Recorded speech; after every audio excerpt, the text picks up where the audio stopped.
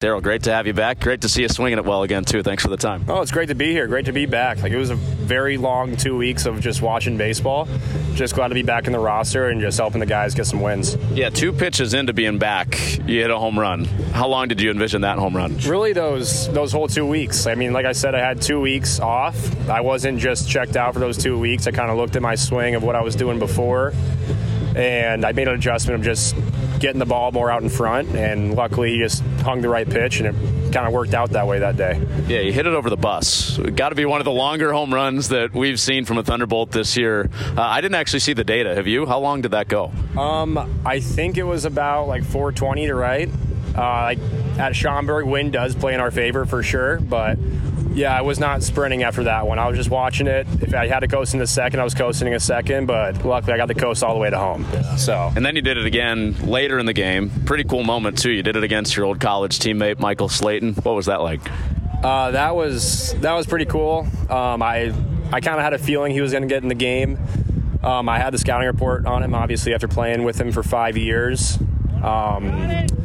Was very surprised he threw me a fastball, but I took advantage of what I got, and yeah, it's kind of all she wrote after that one. What did he say to you after the game? Because I see you guys talking after you hit a home run off of him, and you guys meet over by the dugout after the game. What did he say to you? He came over to me, and he was like, seriously, I'm trying to just get my innings in, and you got to go and hit a home run off of me. And I was like, well, you should have threw me a curveball, right? And he just tells me, I tried to shake to a curveball, but I guess the organization really wanted a fastball right there. And I said, okay, well, thanks for the cookie. We'll take it, and I'll see you next series. So, yeah, one over the bus in that game in your return, and then one that just rips a tree branch off the tree out in right center field in Schaumburg. Off day didn't cool you off, though. The team was off on Monday. You come back Tuesday, you lead off the game again with the home run, and you're hitting a bunch of backside home runs on this homestand. Why have we seen you hit a bunch out that way now? Throughout all of college, I've always had power to the opposite field. I got Schaumburg, the 2 home runs I had, they were on the inner half.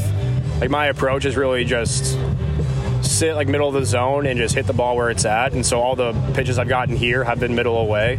So I'm not going to try to force it pull side. I'm just going to go with it, and just played in my favor that day. Just got a good swing off, and it happened to go over. Yeah. Watching you right now, I'm trying to think of this from the pitcher's perspective. It doesn't seem like there's any way to attack you to get you out. What does it feel like to be in kind of that flow state where you're not getting out much?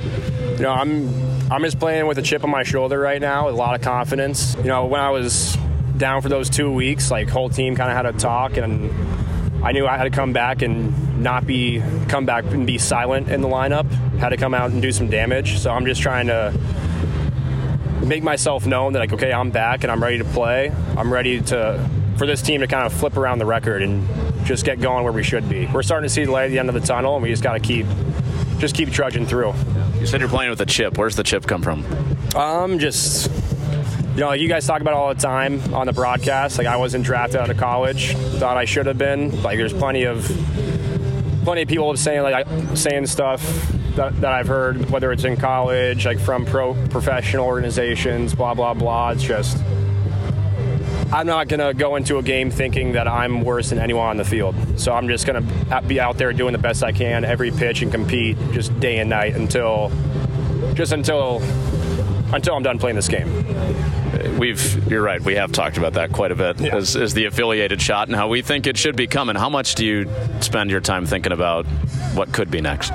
Not super often. Obviously, I'm ready for it. I'm ready to get to that next level and see some different pitching.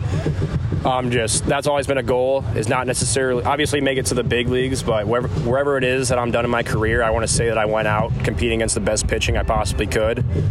But no, day to day, I don't really think about getting to affiliated ball. I just think about doing the damage when I need to do it, getting on base, scoring runs, getting those RBIs, just never out of it. I just want to, like I said, I just want to make sure everyone knows I'm here to play.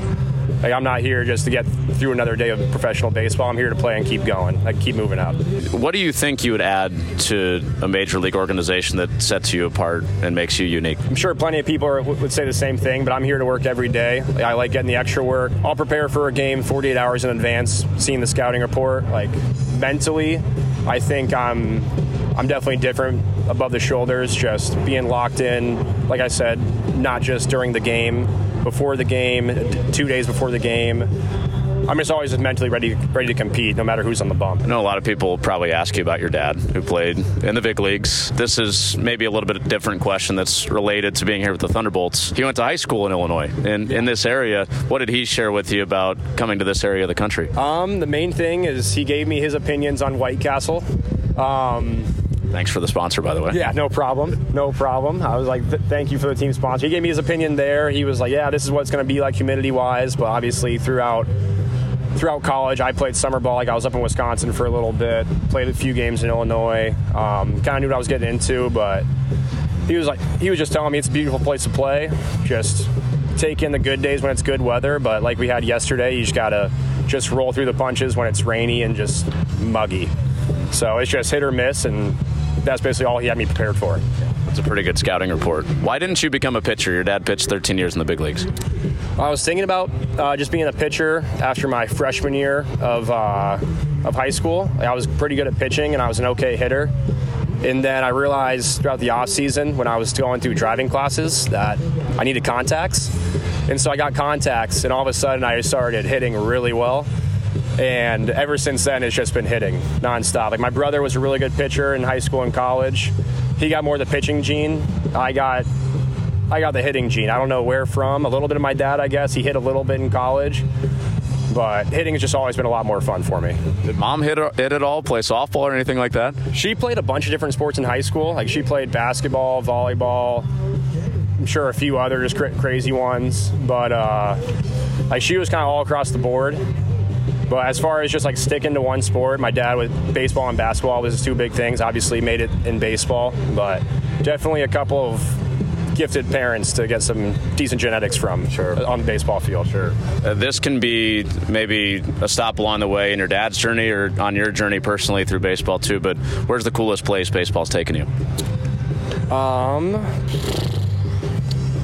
would say last year when I was in the MLB Draft League, we got to play our first two games at the Phillies Stadium. So that was just surreal, like being on a big league field and actually being able to compete in a game on a big league field. Like that was pretty awesome. Like in high school, I got to play a game at Coors Field. That was cool, but I don't know, something about seeing 96 on a big league field and being able to go and compete against it, that was definitely my favorite moment of my baseball career so far. Yeah, good hitter's park too.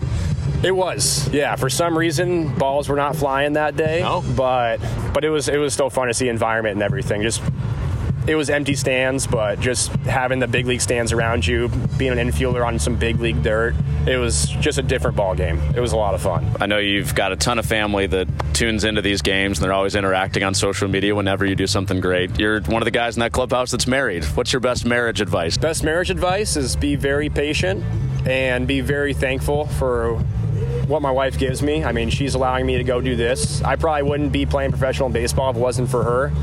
Like I was thinking about going to grad school and not playing baseball, but she had to talk with me. She was like, I think you'll highly regret it if you don't do it. And she's been my number one supporter throughout this whole thing.